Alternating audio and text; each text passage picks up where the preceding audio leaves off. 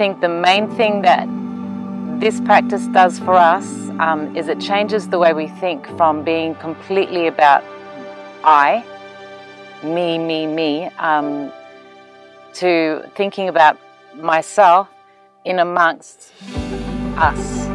The Transformative Marks podcast explores how Indigenous tattoo artists, cultural tattoo practitioners, and ancestral skin markers transform this world for the better, dot by dot, line by line, and stitch by stitch. My name is Dion Kazis. I'm a Hungarian, Métis, and Intikatmuk professional tattoo artist and ancestral skin marketer.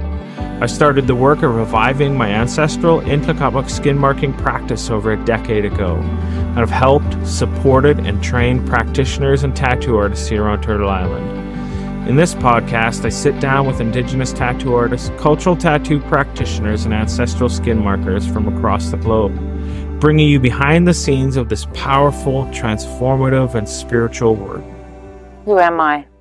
I am Godzilla to some. I am Julia Mage'au Gray. I'm Papua New Guinean Australian, and my Papua New Guinean heritage is Mage'au, the Mage'au people in Central Province, Papua New Guinea. And on my Australian side, my father hails from Victoria, though he wasn't raised there, so he was mainly in Papua New Guinea. Well, his young years. So PNG is where it's at, and I currently live in New Zealand. Beautiful there. I'd love to live there. It's so good. So what got you into doing the work that you're doing in terms of skin marking?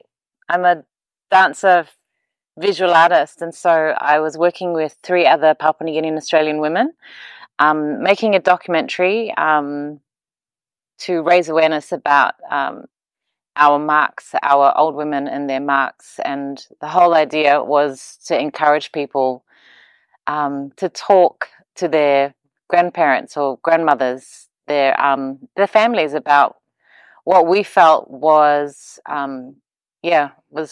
disappearing. So the designs were there, but the practice not so much, but all of it's still in living memory. So part of that was to travel to Samoa, and whilst we were with Suluape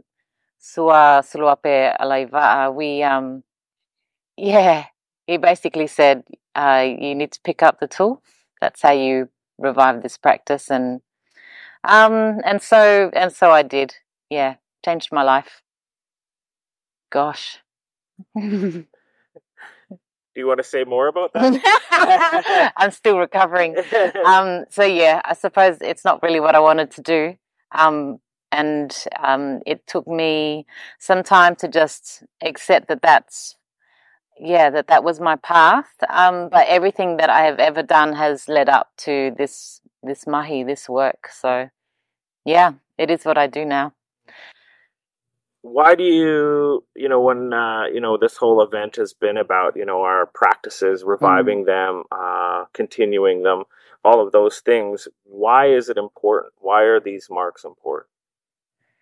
The obvious. Our marks are cultural identifiers. And that's what they were in the past. And they identified not just where you hailed from, where you came from, but also the people before you and the people around you. So they were identifiers. And why that's important today is that's been stripped from us. So to wear the marks again means it means that we reconnect to our old people's thinking, and we have a visual language that is in use again, and it really is about repairing the damage, or sort of healing that wound that has just that big slash of ugliness that came with colonization. So, that's in a nutshell. You touched on kind of the next question, because in the work that we do in Canada, we've started to frame a lot of that work around this idea of tattoo medicine. you've talked a little bit about the identity and those things. When I say that phrase, what comes to mind? So the work today is about, I do consults with women, occasionally men, when they're brave enough to sort of step up. It's not that we don't mark men, it's up to them. But when we do the consult, because I choose what and where after the consult, and you read their experience and you read their body, and you see what's happening and where the marks of transition need to be, because that's what our marks are. Essentially, they're marks of transition. So they move you from one phase of your life to the next. They acknowledge where you've been and how you've been, and then you move on to the next level. So it's not that you move forward, it's just that you expand and you become fuller because you open yourself up to more. And so I think this work today is really, about hearing our people's stories and finding a way to transition them through the marks into just straight up loving themselves, because that's actually what our issue is. We are encouraged to not even like what we see. We're the wrong color, we're not enough this, we're not enough that. We're constantly having to justify who we are. And the marks, once they're on your skin, there is no point. You don't need to justify because you are. So that's that's the healing aspect. I mean, that's today. I think in the past, life was different. And so, if there were ailments, they would have done different things through their own medicines and through the marking. But essentially, the marks really were about, for us, just transitioning you to the next phase, and that's from young girl to woman. And then you pass that on, so it just continues. And I think the main thing that this practice does for us is it changes the way we think from being completely about I, me, to thinking about myself in amongst us. And so, it teaches you to shelve the ego and to to just put that in check, because sometimes, and most of the time, it's not as important as the people around you. Yeah, namely your family. Awesome. Yeah, I love that concept that you just brought up of like, it's not about moving you up, it's about expanding, because I think it just brings that picture to my mind that, we've been squished and I've been asked to take up less. Yeah, less diminished. Room, yeah. Right. And so, that picture of like, no, I'm actually going to take up some space. Yeah. Yeah, that's beautiful. Totally. That's what it is. So how is tattooing or the mark making that you do participate in, work with, how is that connected to the land? Oh man, all of the patterns, the designs, they're from our surroundings. They're from what crawls through the grass. They're what flies in the sky. What is the ocean? Everything. It's our surroundings. It completely connects us to where we live, and it's all inclusive in that way. It's not something obscure. These are centipedes. These are birds. These are fish spines. There's and then it's also marks that are women, marks that are men. It's our surroundings. You can't really, there's this idea that you categorize things like this needs to fit into that box and that box. We had people that would like specialize in different roles, but it was never that was the only thing you did. If someone was to all of a sudden, if you're someone that was a healer and then they were to start singing over there, it's not as if you wouldn't know how to do that. You would, because you're a part of a collective of people. So it's not about my role is this. This is what my family specialize in, but we all do this. And so the idea of it is only about the design. It's so interwoven that you can't even, like, this idea that you need to separate stuff is just dumb, you know? Sorry, colonizers. But I suppose they needed to do that to try and understand us, I suppose. But unfortunately, we've taken that on. And so, you know, I am a dancer. I am a filmmaker. I'm an artist, and I'm from Papua New Guinea, Australia, and I'm a mum. That's my main role. Mm-hmm. I'm a mum. Yeah. Awesome. I guess in as far as you're comfortable, you know, when you see the impact, or what impact do you see this having on the people that you're working? Oh man, easy. It is about it's probably better to give an example.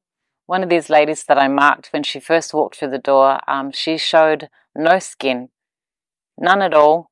Maybe her fingertips and her face.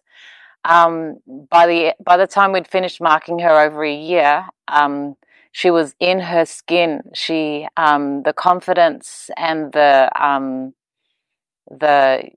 you have no right to judge me vibe was like she was just full.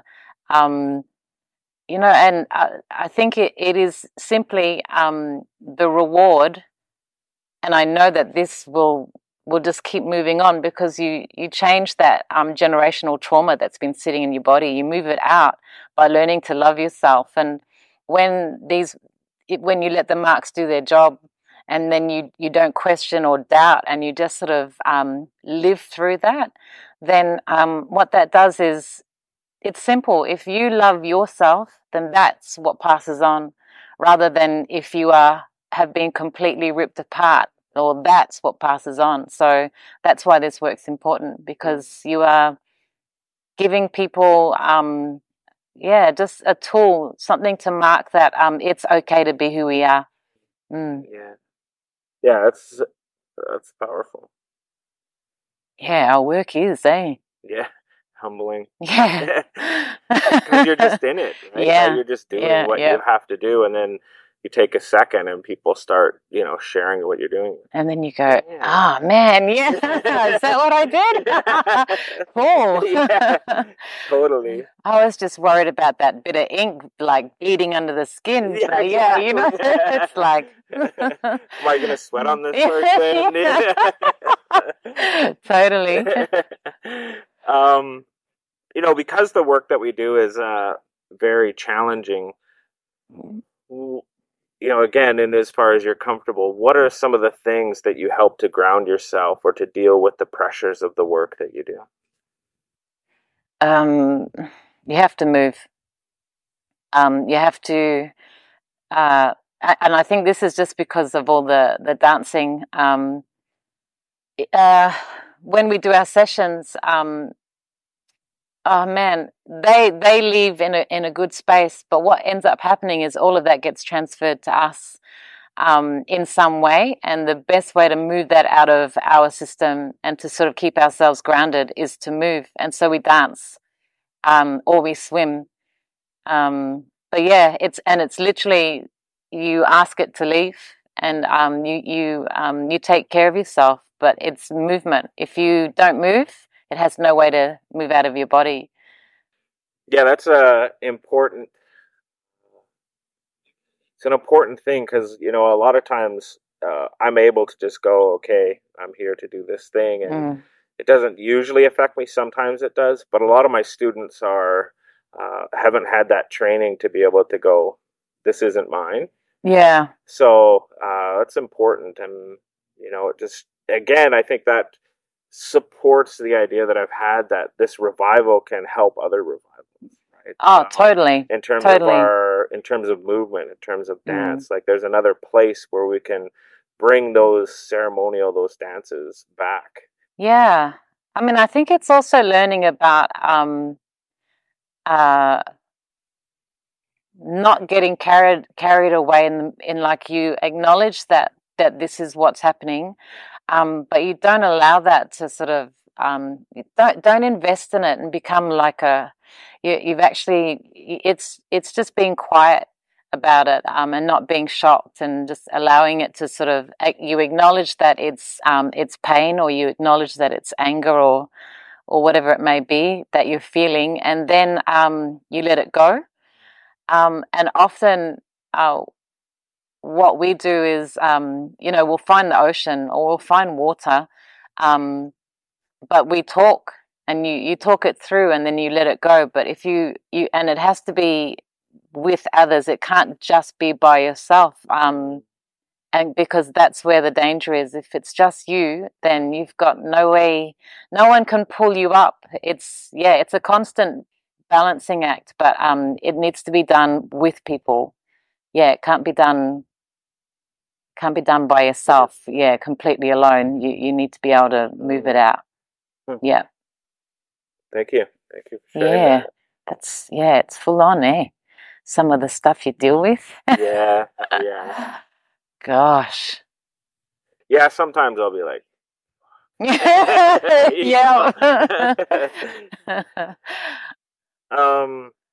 And wine. Sometimes just sitting over a glass of wine and just going, wow, what was that? Yeah. Yeah, 100%. But yeah. So I have two more questions, and they're very open. And, okay. I just asked this one because part of this is also to like create an archive of the work, that we as a community of practitioners have been doing. And you just never know who may listen to this in the future in terms of, especially people from your community. And so I always ask, what message do you want to send to the future generation?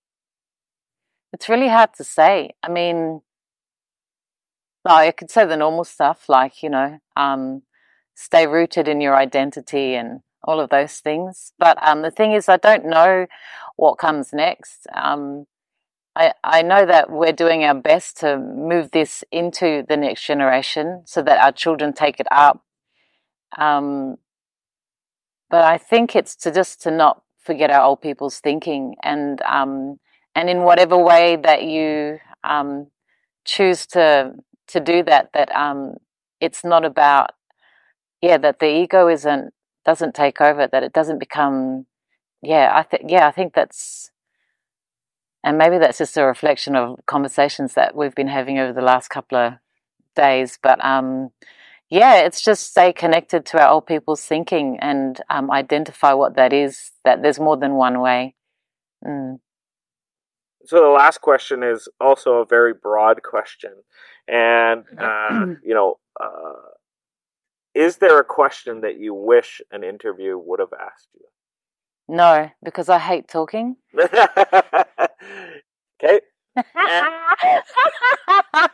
No. I can't think of anything other than or is there anything that you've wanted to communicate that you maybe haven't yet, or something that you think is important that has to be shared? Oh no, not really. I think everything's been said. Okay. Just there's always more than one way, but not to lose your way. Hey listeners, thank you for listening. I hope you enjoyed this episode. I just want you to remember that no matter who you are, where you're from, what you've been through, what you've done, that you are amazing and beautiful, and I'm excited to see you next week. If you haven't already subscribed, please go and do so. And if you have subscribed, I appreciate you following the Transformative Marks podcast. And the last thing that I will ask you is to do me a solid and share this episode with somebody that you think will enjoy it. Thanks a lot, and see you next week.